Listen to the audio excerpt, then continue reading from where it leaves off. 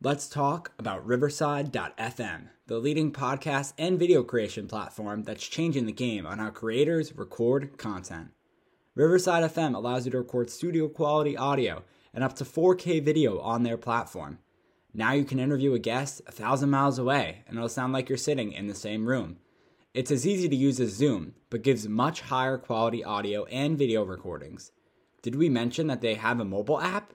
This allows guests to connect directly from their phone and record content from anywhere. After your content is finished, you can easily grab clips to share them across your social media channels. So if you're looking for a hero platform for all your recording needs, from podcasts to webinars to other video content, you should be using Riverside FM. Sign up today so you can focus on your content and leave the quality to Riverside FM. Use promo code SHIPIT and receive a 30% discount on your first 3 months of your subscription. That's promo code SHIPIT to receive a 30% discount on the first 3 months of your subscription. Back to the show.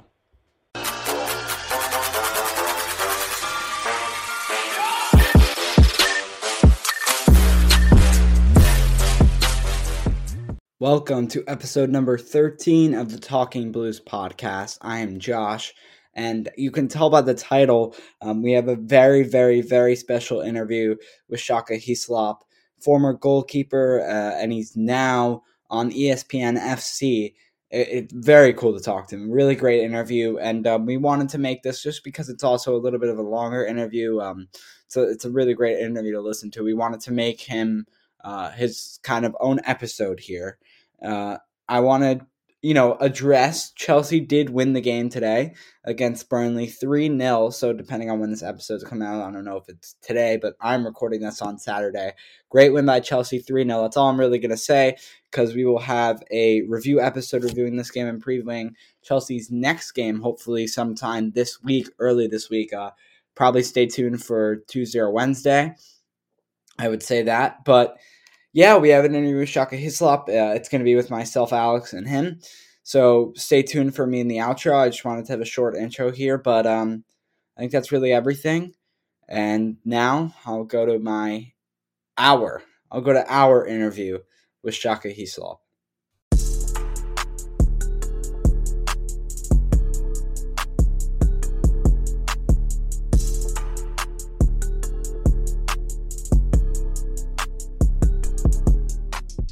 We are back now with a very, very special guest, former footballer, and now you can catch him on ESPN FC, Shaka Hislop. How are you going? How are you doing today?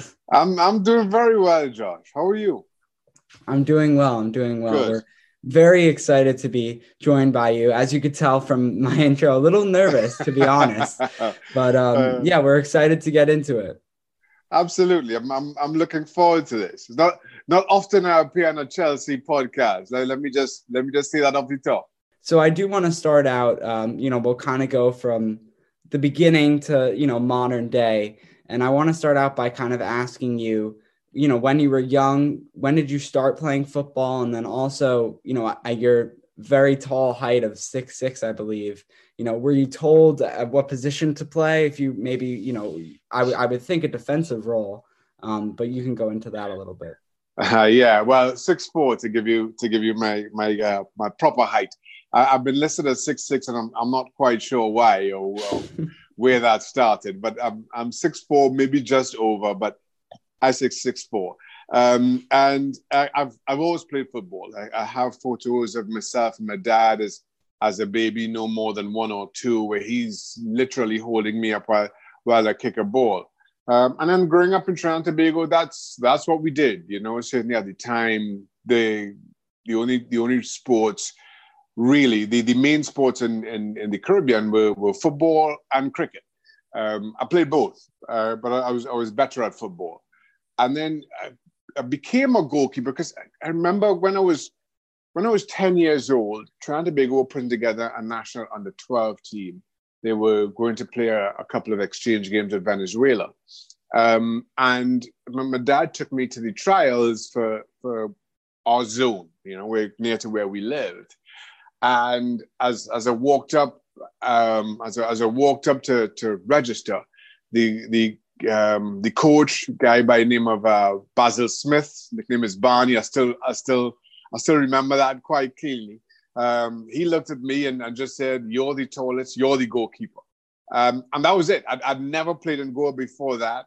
Lo and behold, I made the zonal team, East Zone, and then made the national team. And quickly realized that goalkeeper was probably best position. Saying so, I never gave up on the dream of being a striker or being an outfield player. One day, so much so that when I was going through my high school years, I remember I would be at a young age, at probably under 13, so still qualified to play under. So the age groups in Trinidad and Tobago were, we had an under 14, under 16, and then under 19, which was basically our varsity team. But at 13, I was the goalkeeper for the under 16s, but I played at centre back for the under 14s. And then at 15, I was the goalkeeper of a varsity, but played as the centre back for the under 16s. So at least I still got to play out in the park a little bit and satisfied that side of my ego. So I'm surprised you didn't take the extra inches there for 6'6". You got to clear it up, or? Listen, I really don't know where 6'6" came from. I remember when I first moved to England and people kept saying that, or keep seeing reports listing my height.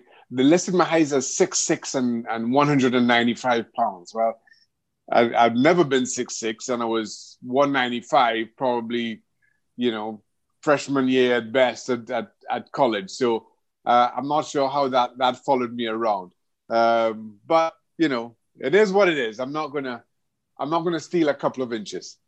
So going from youth and like, how did the process go going from college to professional? Obviously, like we see a lot of players now not actually skipping the college phase and going right into professional football. Yeah, well, it was very different for me. As I mentioned, I grew up in Trinidad and Tobago, and at the time there was no professional league in Trinidad and Tobago. There was no Major League Soccer. I graduated high school in 1987, so this is pre-MLS days even. So there weren't a whole lot of options. So coming out of Trinidad, what most football players did at the time was pursue a scholarship. At least that way, you get your tuition paid for, you come out of university with some kind of professional degree, and you embark on a career depending on that degree. And that's what I did. It was only after, it was probably about my sophomore year in college, that Dwight York was then recruited by Aston Villa. It was just after the US beat Trinidad and Tobago in 1989 to qualify for the World Cup, which was in Italy in 1990. And Dwight was a 16-year-old playing in the national team. Gordon Taylor saw him playing for Trinidad and Tobago, offered Dwight a trial up at Aston Villa, and they eventually signed him. So it was only after Dwight signed that people started seeing this kind of pipeline going from the Caribbean to England. But even so, I kind of wondered if I had missed that boat myself.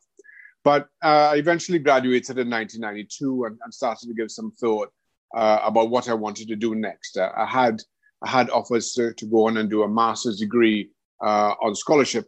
But I wanted to give football a try. I was actually born in England, and my dad was in law school there, and moved back to Trinidad and Tobago when I was just 2 years old. So I held a British passport. So I thought I'd love to give football a try. Though I admit I wasn't quite sure how I was going to make that leap, how I was going to get seen. I actually got drafted by an indoor team called the Baltimore Blast. And I decided, well, let me go have a, see what they're all about. Got drafted by them. As it turned out, and again, this is just pure coincidence, they were going to play 2 indoor games in England that summer, the summer of 1992. against none other than Aston Villa, where Dwight York had just signed. So, it's in a strange coming together of these coincidences. I had no intention of playing indoor, but I got drafted by the Baltimore Blast. They then toured England and played 2 games against Aston Villa. I was able to play against Dwight York, who I'd known since I was 8 years old. Since I was 8 or 9 years old. He played in that national under-12 team that I spoke about. So that's how long I've known Dwight. And then I got spotted by a scout from Reading FC at that game. A one-man match in both the games against Aston Villa. Indoor games, again, I reiterate. And I got spotted by a Reading scout. And they offered me a trial. So they flew me back up to England when I returned with Baltimore. Was on trial with them, and I guess I impressed them enough that they eventually offered me a 2-year contract. And that was the start of my professional career. So it's a strange coming together, as I mentioned, of a number of different moving parts that I didn't really put in place. It just fell into place. So I actually just want to go back a little bit because you kind of went over it. Is you came to the United States to play college soccer, not football, as we say here in the U.S. And you were able to start as a freshman, which, is pretty crazy as well. Not usually freshmen are in football, American football, they call it redshirted. Well, I was a redshirt. I did redshirt my first year. Yes, I did redshirt my first year, and then played for the next 4. So yes. Oh, so you did do like the 5th-year senior option? I did. Yes, I did. Okay. All right. Okay. So then just going into that, your experience kind of in the United States, I don't know if it was your first time, but, attending college there while also balancing soccer or football. Yeah, that was a challenge, but a challenge I'm glad I was exposed to. As you say, as you mentioned, Josh, it's the first time I'd left Trinidad and Tobago and come to the US, living on my own, at college, and not just in an effort to date myself, but keep in mind this was before the days of the internet and cell phones. So it was you really just kind of separated yourself from the life that you had known. My parents dropped me off at the airport in Trinidad and Tobago. They didn't even fly to the US with me. I just had to kind of find my way once I got here. And then the challenge of balancing academics with my athletics. Again, it was tough, but an experience that I'm glad I had, because it forced me to mature. It also forced me into time management, which became important during my professional career. You had to figure out really quickly what was important and what wasn't. You had to keep on top of your academics because I had to maintain a certain grade point average to qualify for the team. I had to put in a certain number of hours on the training ground to continue to perform at the level that I, at the very least, expected of myself. And then, and why I say it was important for me, I'm happy that I had that experience, is because as a professional, it's a totally different challenge in that you spend a certain amount of time on the training ground with your coach. And then after that, you're left to your own devices. So whether you put in extra hours on the training ground, that's up to you. You're not forced to do it. You have to make that decision yourself. How you manage your diet, again, that's up to you. That's, what your nightlife looks like. That's up to you. And I think the difference there, of course, is if you don't manage those things properly, you'll find yourself out of a job, out of a team pretty quickly. So you have to know what's important, because there are so many people vying for that same position, that same job. And if you don't take care of these things, if you aren't disciplined in your approach, your career will come to an end far quicker than I think you realize.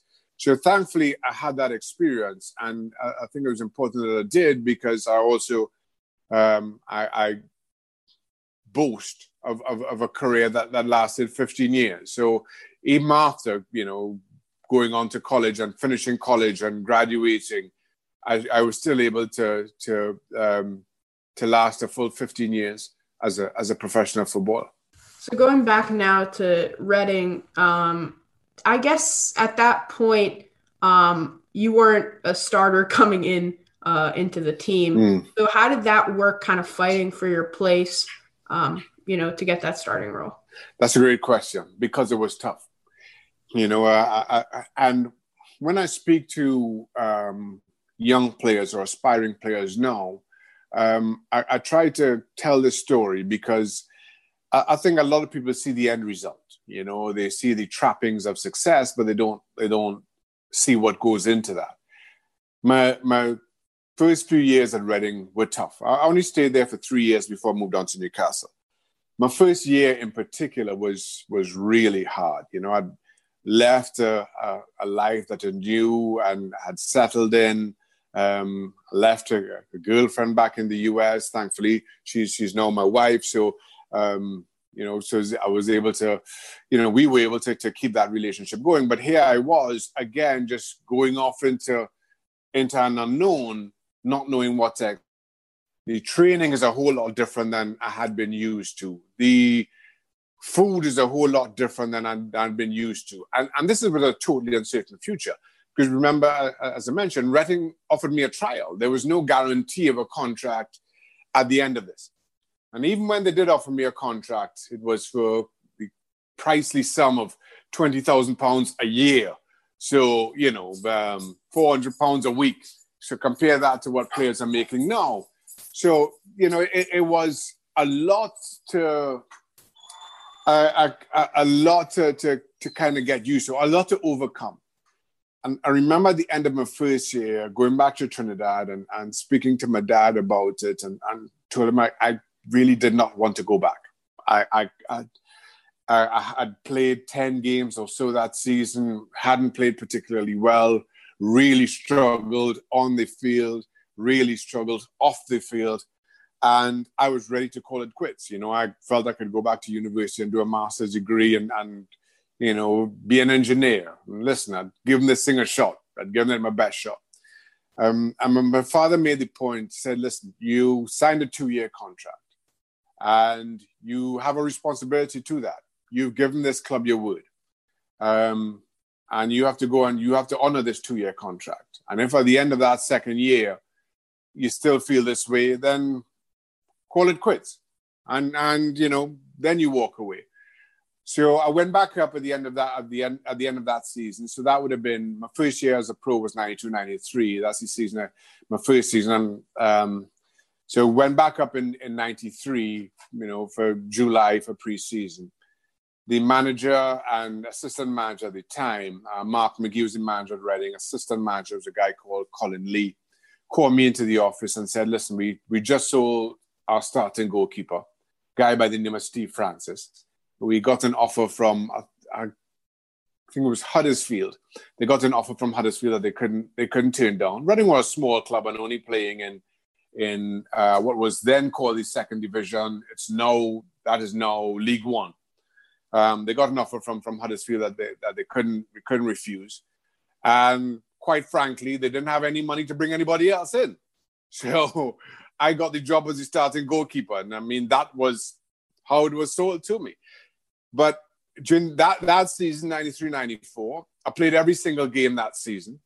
We got promoted from League One into what is now the Championship.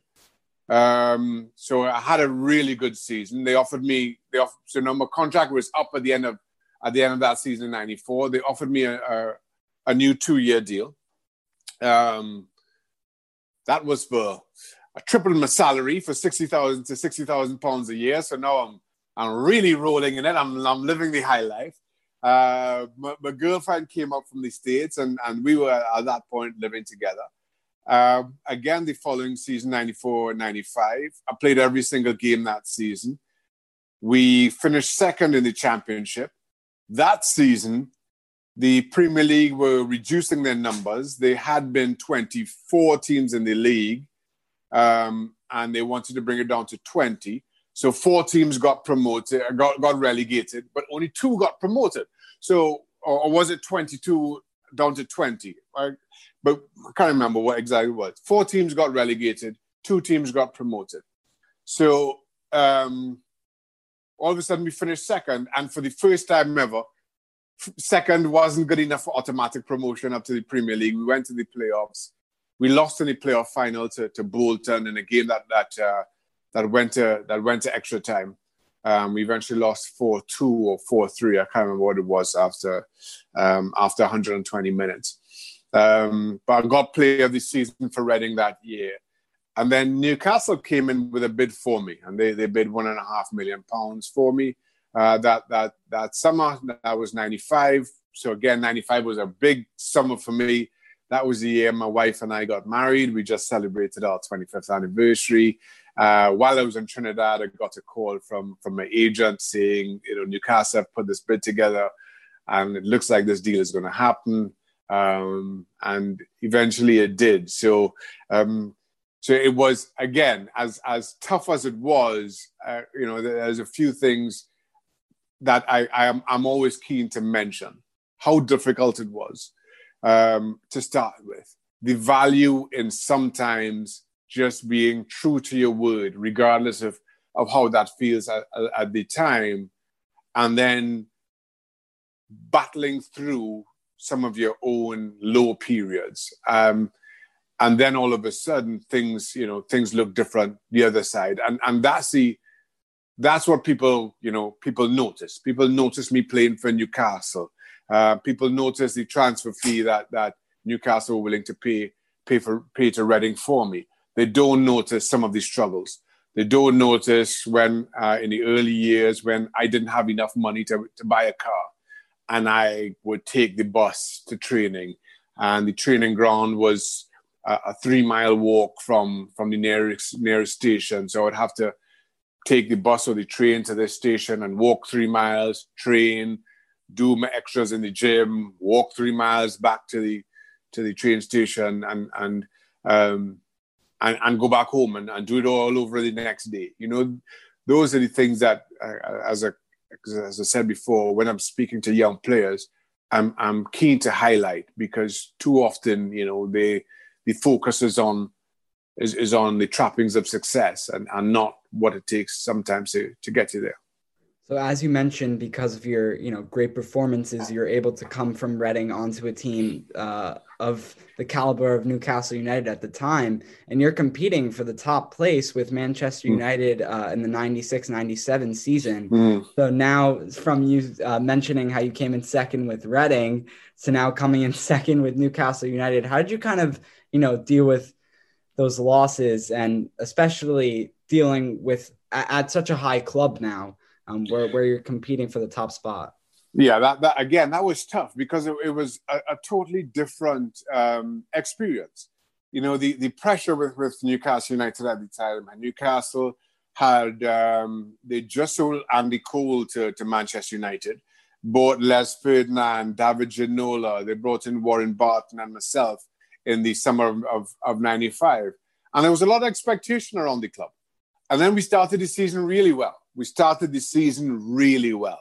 I was playing, and we jumped out to the head of the league. We were playing exciting football. We weren't defending an awful lot, but we were scoring. We were scoring tons. And then I tore a thigh muscle at Stamford Bridge, as it would happen. And I was out of the team. But we kept playing well, and we extended our lead at the top. And then all of a sudden, at the start of 96, so around January 96, we just couldn't we were still playing well at home, but we couldn't win on the road. And Manchester United, having that experience of being champions, just slowly chipped away at that lead. And eventually the pressure just told on us. I always say that I feel you have to, before you win a title, you have to come close. you have to experience that pressure, and you have to know what that pressure feels like, and know how to deal with that pressure. And if you look at it in today's football, Liverpool lost, not last season, the season previously, they were running away with the league, and then Manchester City did to them as Manchester United did to us in 95-96. And all of a sudden, Manchester City win the title by a point. But Liverpool responded the next season, and they win the league. Liverpool lost the Champions League final to Real Madrid. The following season, they win it. So you have to have that experience of coming close, of that pressure, and know what it takes. And I just don't feel that as a club, as close as we came in 95-96, we were prepared for that disappointment. Kevin Keegan was sacked. Kenny Dalglish was brought in. There was a whole lot of upheaval at the club. So as disappointed as 95-96 was in how we lost that huge lead we had, as a club, I don't think we learned from it. And again, even though we finished second again in 96-97, we were actually trailing. Liverpool were running away with the league and should have won it. And then they collapsed back end of the league. Manchester United won the league. We finished second, and Liverpool actually finished third when they really should have won it. With 4 games to go, they were top of the league, I think it was, and somehow managed to finish third. So it was a tough learning experience for the club.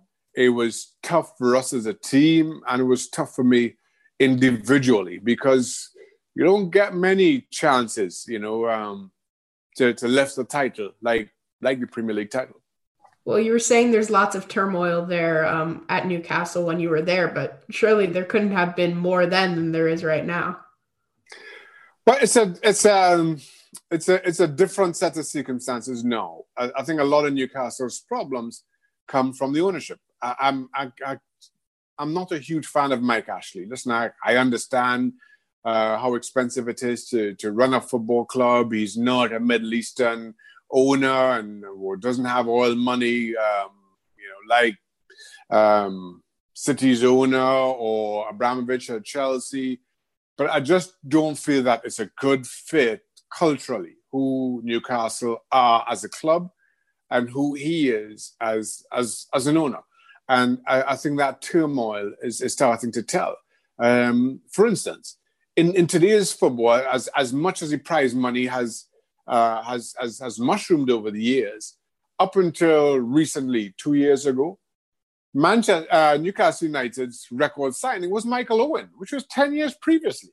So whereas, the money continued to go crazy, Newcastle weren't keeping up. They weren't spending, they weren't keeping up. And eventually it cost them. And now the big challenge is, if you don't have Champions League football, if you don't even have Europa League football, and don't look like you're going to even get close, how do you continue to attract the biggest talents in world football? And that's where Newcastle have found themselves right now. So after Newcastle, obviously you move on to West Ham for the first of 2 stints that you have there. I'm assuming that's who you identify the most with. I can see in the background of your. I've got a Newcastle and a Reading as well, but my West Ham is up right now. So this is. I know not everybody could probably see what we see where I'm sitting right now, but this is where I sit when I do ESPN FC, and most of the time I have Newcastle up, but I decided to change and go West Ham. But to your question, Alex, yes, I could probably identify most with West Ham. I spent 5 years in total at West Ham. I felt that I played my best football at West Ham. And in particular, my first season there, 98-99, where I got Ham of the Year that season. That is, we finished 5th in the league, and that's still West Ham's highest ever finish in the Premier League. So it certainly was a wonderful experience, and one that, everything about it, the excitement around the place, it was very different from Newcastle. Newcastle was high pressure. West Ham wasn't. West Ham were a club that grounded in Ron Greenwood traditions. people explain to you from the time you get there. It's about how you play the game. It's just as important as winning. And I think it showed. It showed in who we were as a team. It showed in the personalities. Harry Redknapp was the manager. We made signings like Ian Wright, Stuart Pearce. You had players like Trevor Sinclair, Paulo Di Canio, Davos Suker from Real Madrid. Neil Ruddock came in from Liverpool. It was an incredible collection of very talented players who all had real personality about them. And it showed on the field. So I now want to go to your days with Portsmouth, where you were named in the First Division's Team of the Year, I believe twice, if I'm correct with that. So I want to, talk about that a little bit, because I know West Ham United, like you said, you spent most of your years there, kind of ended on a little bit of a sour note. So I don't want to touch too much on that, but now you can go into your time at Portsmouth. Yeah, no problem. No, well, I was named into the First Division or Championship as it is now, Team once, because I only played 1 year with Portsmouth in the Championship. We won the league, so we got promoted. I was also in the again using today's kind of standings. Championship team, my final season at Reading. So that's the 2 times that I was named in the team. So my final season at Reading, which was 94-95, and then my first season with Portsmouth, which was 2002-2003. We won the league that year, and again it was Harry Redknapp. Harry Redknapp had been sacked as manager of West Ham. It's just before the end of my second to last season. And he moved on to Portsmouth and convinced me to come down there. Again, convinced me that he's building a team that would get promoted, and he did exactly that. Signed Paul Merson from Arsenal, a couple other really talented players, and we won the league. We won the league and got promoted, and that really was something. We got off to an incredible start and led the league pretty much from start to finish. The big challenge for us came that next season, where as a newly promoted team, it's always difficult. And so it proved for us at Portsmouth. We were in the bottom 3 most of the season, and then all of a sudden, the last 9 games of the season, I think it was, and I really should check the record on this, but I think it was we won 8 of our last 9 games to stay up. So we were in the bottom 3 pretty much all season. Oh, well, not all season. We started well, then had a really tough time through the middle, and found ourselves in the bottom 3. And then I think I'm right in saying we won 8 of our last 9 games, or something around that, and that got us out to the bottom 3 and got us to survive. That was an incredible run and an incredible finish to that season for us to survive. So now we're kind of towards the end of your career now, West Ham, your second stint. Then you end up going to MLS with FC Dallas. But, we haven't touched on the national team yet. You played 1 game for England, the under-21s, and then I guess decided to go back and play for Trinidad. What was that decision like? And obviously you also played with Trinidad and Tobago in their first World Cup appearance. Yeah, so as I mentioned, I was born in England, and I have no recollection of my time in England, before going to play professionally. So I always regard myself as from Trinidad and Tobago. Both my parents are from Trinidad and Tobago, and that's, growing up, I always dreamt of representing the Trinidad and Tobago national team. I was actually named in a senior team when I was still at Howard University. This was in 1990 for the Shell Caribbean tournament, summer of 1990. But, and again, another strange tale of circumstance, there was an attempted coup in the country during that tournament. So the tournament got cancelled prematurely. I was on the bench for 1 game, didn't play in the second, and then the tournament was cancelled, as I mentioned. And then after signing pro terms, I'd started talking again about representing Trinidad and Tobago. But At the time, Trinidad and Tobago was pretty much run by a FIFA vice president by the name of Jack Warner. And he and I did not get on. That's as nicely as I can put it. He and I simply did not get on. And so there was this big stalemate between the two of us about my coming back to represent Trinidad and Tobago and the conditions around that. Now, I felt that everybody who represented the national team needed to sign a contract and have that. At the time, players, certainly local players, weren't signing contracts, weren't guaranteed even things like insurance. They weren't guaranteed any kind of payment in representing the national team. And I thought that was wrong. I was like, listen, I'm playing, at the time I was playing for Reading. I have insurance through my club. I am getting paid through my club. I think the locally based players should be getting the same. But that turned into this big long standoff, and eventually I refused to go until they can guarantee that. And then earlier in the interview, I spoke about getting called up and making the junior national team for under 12. The coach for that under 12 team, Bertil Sinclair, got named as the men's national coach this would have been around 1998, maybe early 1999. And I always held the greatest of respect for Bertil Sinclair from those days, from my days of playing under 12 and under 14. And he called and asked if I would come and join the team. Had it not been for Bertil, I wouldn't have joined up with the Trinidad and Tobago national team. But you're also right to point out that I did represent one of the England junior teams as an overage player with an under 23 in the friendly, and that was just Glenn Hoddle was the head coach. He called and invited me into the team, and I just thought it was a good opportunity for me to play football because. For me to play international football, because at the time, Jack Warner and I still had this standoff. It didn't seem like it was ever going to resolve itself. But from the time Bertil Sinclair got named as coach and he called me, that's all I wanted to do.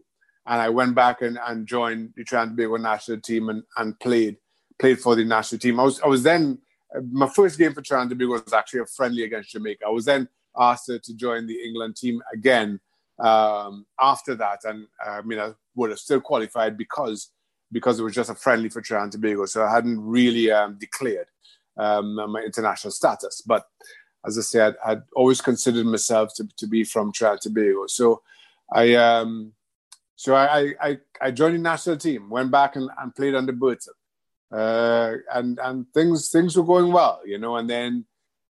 Bertil eventually was fired himself around 2000. Another coach came in. We didn't qualify for the 2002 World Cup, disappointingly. And then Bertil was brought back in for the start of the qualifying campaign for 2006. And even though he was fired midway through that campaign, and Leo Banaka was brought in, we qualified for the 2006 World Cup through the playoffs. That was an incredible team. Dwight York was with Dwight York, who everybody knows, was on that team. Russell Latapy, Sterling John, who'd also played in England. It really was a wonderfully talented team.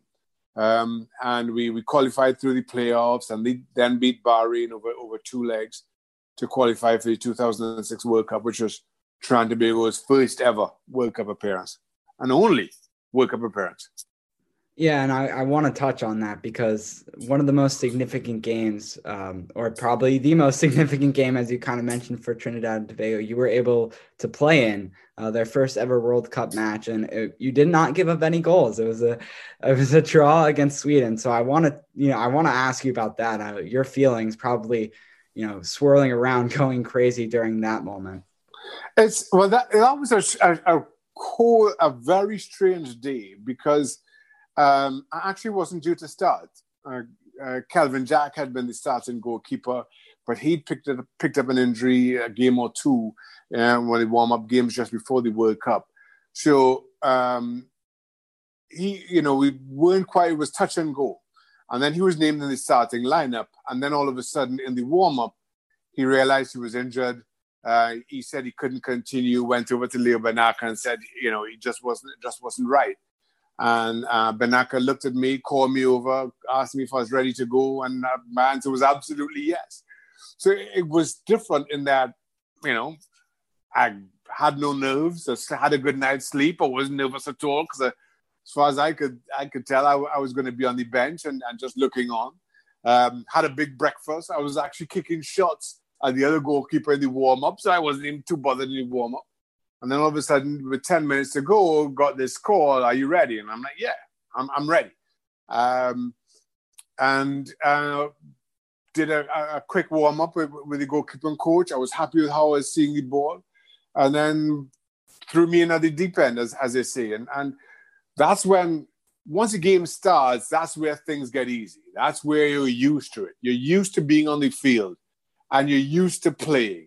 It's the build-up that's nerve-wracking, and the build-up that gets to you. But I didn't have to contend with the build-up. As I say, I thought I was just going to be on the bench. And the game just went. And then we had it, it was going really well. Then had a player, Avery Johns, sent off in the 46 minutes. All of a sudden, we play the entire second half with 10 men, and Sweden keep coming, and they keep coming. And I just keep getting in the way. It's probably the best way I can put it. And we held out for a draw. It was with 15 minutes to go. I also tell a story. Probably about 75% of the stadium were with yellow shirts of Sweden. And you could see pockets of red of the Trinidad and Tobago fans around the stadium. But with about 15 minutes to go, the entire stadium were singing for Trinidad and Tobago, and it was loud. And it even now, just talking about it, it makes the hairs in my arms stand up. And we were on the cusp of something great. So I heard a comedian phrase it this way once, and I thought it was perfectly put. We won that game 0-0. Trinidad and Tobago won the game 0-0. It really was an experience, and without question, the proudest moment of my footballing career. So now I just kind of want to ask you some general questions about your career. So first, I'm going to ask, who is the best player that you played with on the same team, and who's the best player you came against? Oh, best player I played with, Dwight York, with the Trinidad and Tobago national team. Best player I played against, Alan Shearer. I also played with Alan Shearer at Newcastle United, but I played against him a few times as well. Still, probably the most difficult player I played against, who was the most difficult for me, was a guy by the name of Matt Letitia, who played almost his entire career with Southampton. I had the most trouble with Letitia, more so than most others. But just in terms of pure talent, Dwight with, Alan Shearer against. So one other thing that when we're listening to ESPN FC, Cristiano Ronaldo you came up against. So yeah. You want to talk about that experience? Yeah, Ronaldo scored his first Manchester United goal against me as people continually write into the show every single year when the anniversary rolls around. Listen, I was playing for Portsmouth at the time, and I remember the goal. Especially seeing that it seems to pop up on my social media timeline every single year as well. Manchester United had a free kick out wide, and he whipped a free kick in near post. Two players were coming in, Paul Scholes from Manchester United and Nigel Quasi from Portsmouth, who was marking Paul Scholes. And they both got very close to the ball and missed by just inches. So that's the difficult part as a goalkeeper. Now, when players take free kicks from wide, they tell them, hit that far post area, because it makes life difficult for the goalkeepers. If the goalkeeper goes to commit for the far post, cross free kick, and somebody gets a touch, it just trickles in at the near post. But the goalkeeper would then have to cover or make a quick assessment as to whether anybody can get on the end of it. And if he thinks somebody has a chance to, he has to play for that. And if that player misses, then it's just going to sneak in at the far post.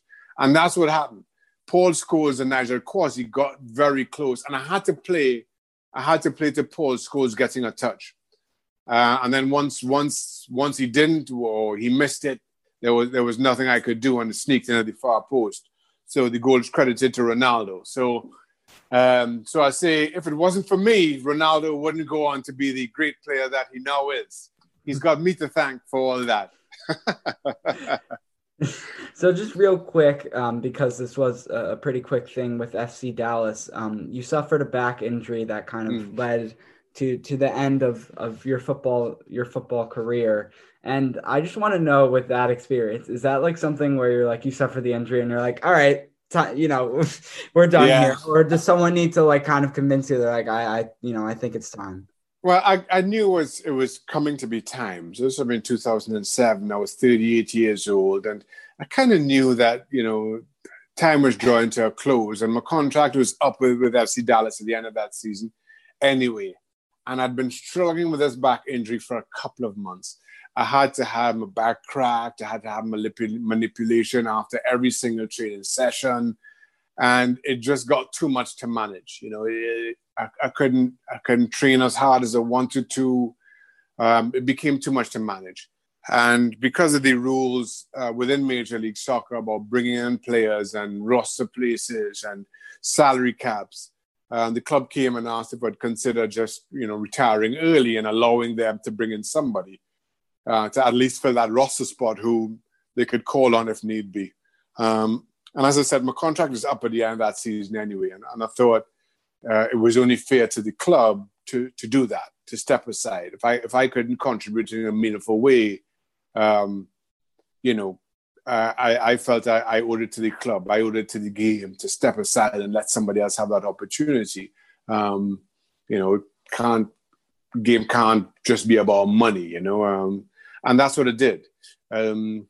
So I announced my retirement. I think it would have been in August, September, somewhere around there. I think September of 2007.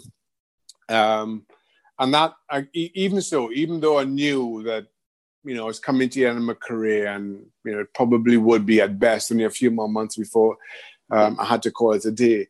It was tough, because playing football had been my dream, and I'd lived that dream for 15 years, and that was all anew. And I loved every minute of it. I loved, the highs, the lows, and the in-betweens. And to finally say, no more, and kind of admit to as much was tough. It was mentally, it was taxing.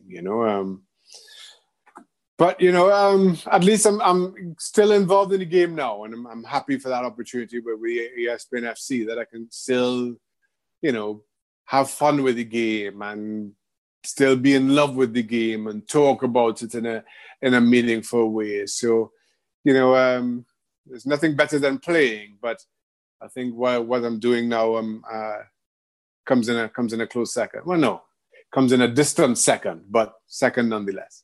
So this is a Chelsea podcast, so we have to ask you some Chelsea questions. Otherwise, people will yell at us. Let me just say, yeah, I know. Now, West Ham, there is no club that West Ham fans hate. Okay, they hate Millwall the most, right? West Ham and Millwall, that is, you don't want to get in the middle of that. But for any number of years, West Ham and Millwall haven't actually been in the same division, so they haven't met unless they get drawn against each other in a cup. West Ham hate Chelsea more than anything else. Now, and as far as clubs go, the closest club to us geographically is actually Spurs. But West Ham fans hate Chelsea more than anything else. And the strange thing is, right, and you get to know West Ham fans, you get to understand that. And then you get to know Chelsea fans. Chelsea couldn't care less about us. Chelsea fans couldn't bother about West Ham. While the West Ham fans are foaming at the mouth, but Chelsea fans couldn't care less. They're like, just another London team. So you kind of have to accept that dichotomy of existence, how important it is to your fans, but Chelsea don't care. So I guess the big situation, something that you would be very, knowledgeable about, is the situation with Kepa. Obviously, him being replaced with Edouard Mendy. What's going on with him? Obviously his confidence is low, and how do you get out of that funk when you're in it? I don't think Kepa can get out of that funk at Stamford Bridge. I think he needs to find a new club. And I'll probably go so far as to even say he probably needs to find a new league. He's still highly regarded in Spain, maybe a return there. And also just, finding a club and a manager who believes in you, and gives you that opportunity to go out and be yourself and play your own game. And now the challenge, the challenge that I think a lot of goalkeepers face is, especially when you come into a new club and you're asked to play a certain way that isn't natural to you, is you then make bad decisions, one way or the other, whether it's, passing the ball out to the back, or whether you come for a cross that you shouldn't, or a through ball that you shouldn't. You find yourself making these bad decisions. And then those bad decisions play on your confidence, on your mentality. And then you start making mistakes and doing things that normally come so easily and so natural to you. So whereas Kepa is an incredible shot stopper, and if you go back to looking at his time in La Liga, he's an incredible shot stopper. But because you make bad decisions about crosses, about passing the ball out to the back, and your confidence takes a hit, all of a sudden the things that make you a good goalkeeper start to unravel as well. And I think that's what you've seen with Kepa. Now, I think he needs to go and find a club who will play to his strengths, who won't ask him to, do some of the things that don't come naturally to him. You just be who you are. We trust you in doing what you do.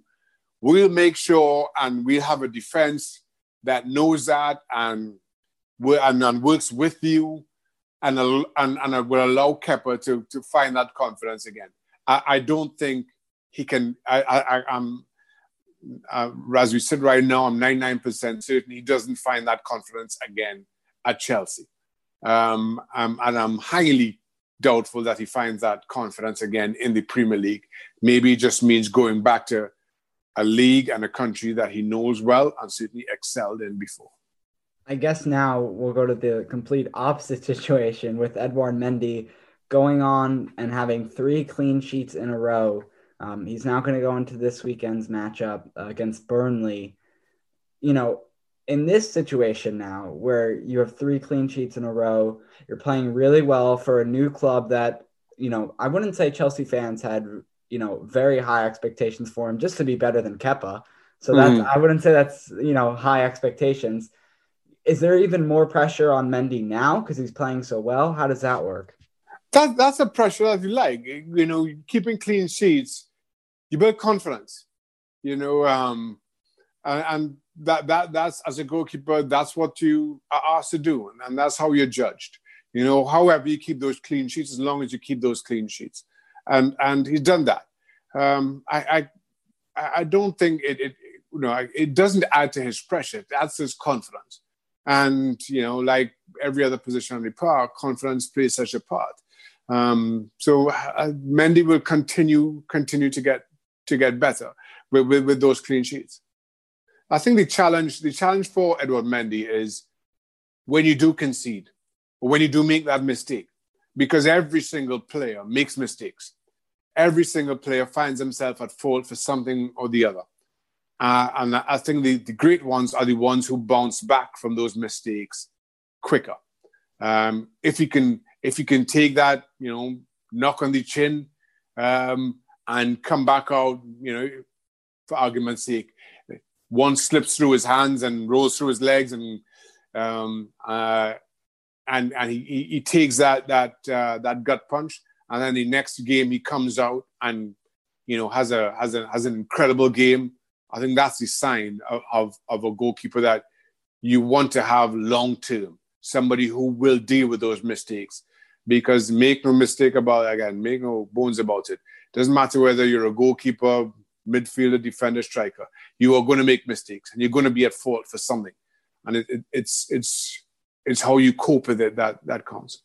So last season, Chelsea's defense was a big struggle for them. We brought in Thiago Silva and Ben Chilwell. What kind of effect do you think Thiago Silva, especially as that leader, as that kind of veteran who can really give a good presence, what does that give to the back line and in general for defense? Well, first of all, I think Chilwell is a really good signing. Chelsea needed somebody on the left-hand side, certainly, to build around on the future. Thiago Silva, I think, is an inspired signing. And I say that because I actually think Rudiger is a very good defender. I think he's an incredible defender. I just don't think he's a leader. And sometimes you have these good defenders who are asked to lead from the back, and they struggle.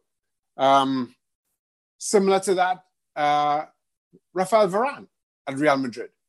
Rafael Varane is a World Cup winner, Champions League winner. He is without question one of the best centre-backs in world football. Rafael Varane is a world-class centre-back alongside Sergio Ramos. When Sergio Ramos isn't there and he has to assume the role of leadership, I don't think he's anywhere near as good. And I think that's what's going on with Rudiger. I just don't feel he's a leader.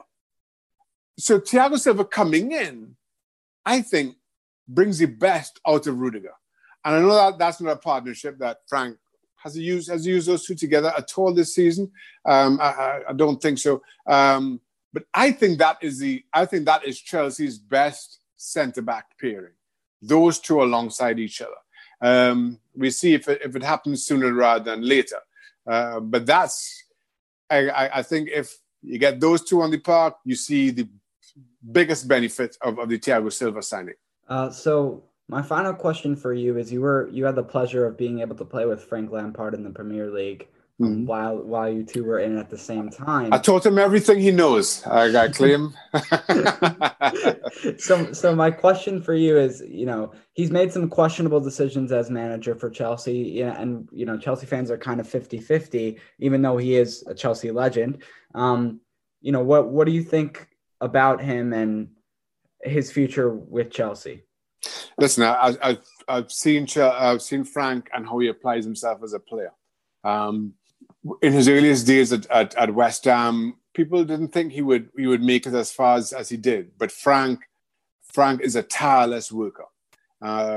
He will do whatever is asked, whatever is needed to make a success of whatever he puts his mind to. When he first signed for Chelsea as well, as a player, a lot of people questioned that signing. It was only £11 million or something of the sort. I mean, that was a lot of money back in the day. But even then, people questioned whether Chelsea had overpaid. We don't need Frank Lampard. And, just look at how that turned out for Frank and his Chelsea career. I think similarly here, he's still learning his job. So he's going to make mistakes. But I think the mark of the makings of a good manager is somebody who is prepared to make big decisions. Dropping Kepa, record goalkeeper signing, is a big decision. Somebody who's prepared to take chances in what they're doing and has a philosophy around what they're doing. And I think Frank does that. So just seeing how he's managed some of those big decisions, both in terms of who he's let go or who he's dropped, who he's brought in, how he's rotated his squad, shows that Frank has the makings of a good manager for me. And I don't doubt for a minute that he is going to do whatever it takes in terms of application on the training ground, reviewing film, studying an opponent, whatever it takes. Frank will do well. I think Frank will be a wonderful manager. I have no doubt about it. Still learning his trade, but I think it's only a matter of time before he's regarded as one of the best. Shaka Hislop is a former professional footballer and is now on ESPN FC. Thanks so much for coming on today. Thank you guys for having me. It was a lot of fun.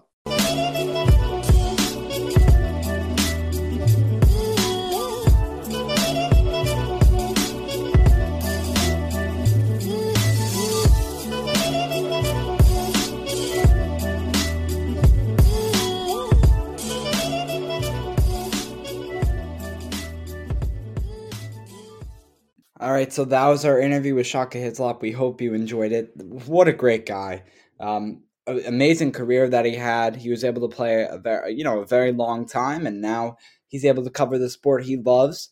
And yeah, it was just a great interview with him, and I'm sure if Alex was here with me, he would agree as well.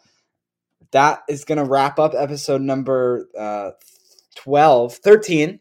Episode number 13. I'm forgetting episodes now. Episode number 13 of the Talking Blues podcast. Once again, we will hopefully have a episode out early this week, Tuesday or Wednesday. Stay tuned for a recap of Chelsea's game against Burnley. Again, a 3-0 win. Let's go Chelsea. Let's go Blues. And then hopefully we'll be previewing Chelsea's next game as well. Wherever you're listening, please drop a rating and review of 5 stars. Subscribe wherever you're listening as well. Go follow us on Twitter at Talking Blues and share us out. Share on your Twitter and tag us at Talking Blues so we know that you're sharing us. And then share with friends and family and share with at least one friend.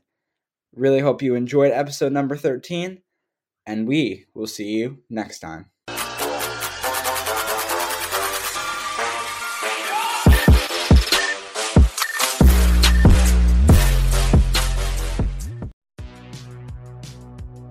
Welcome to the All 80s Movies Podcast. I'm Bill.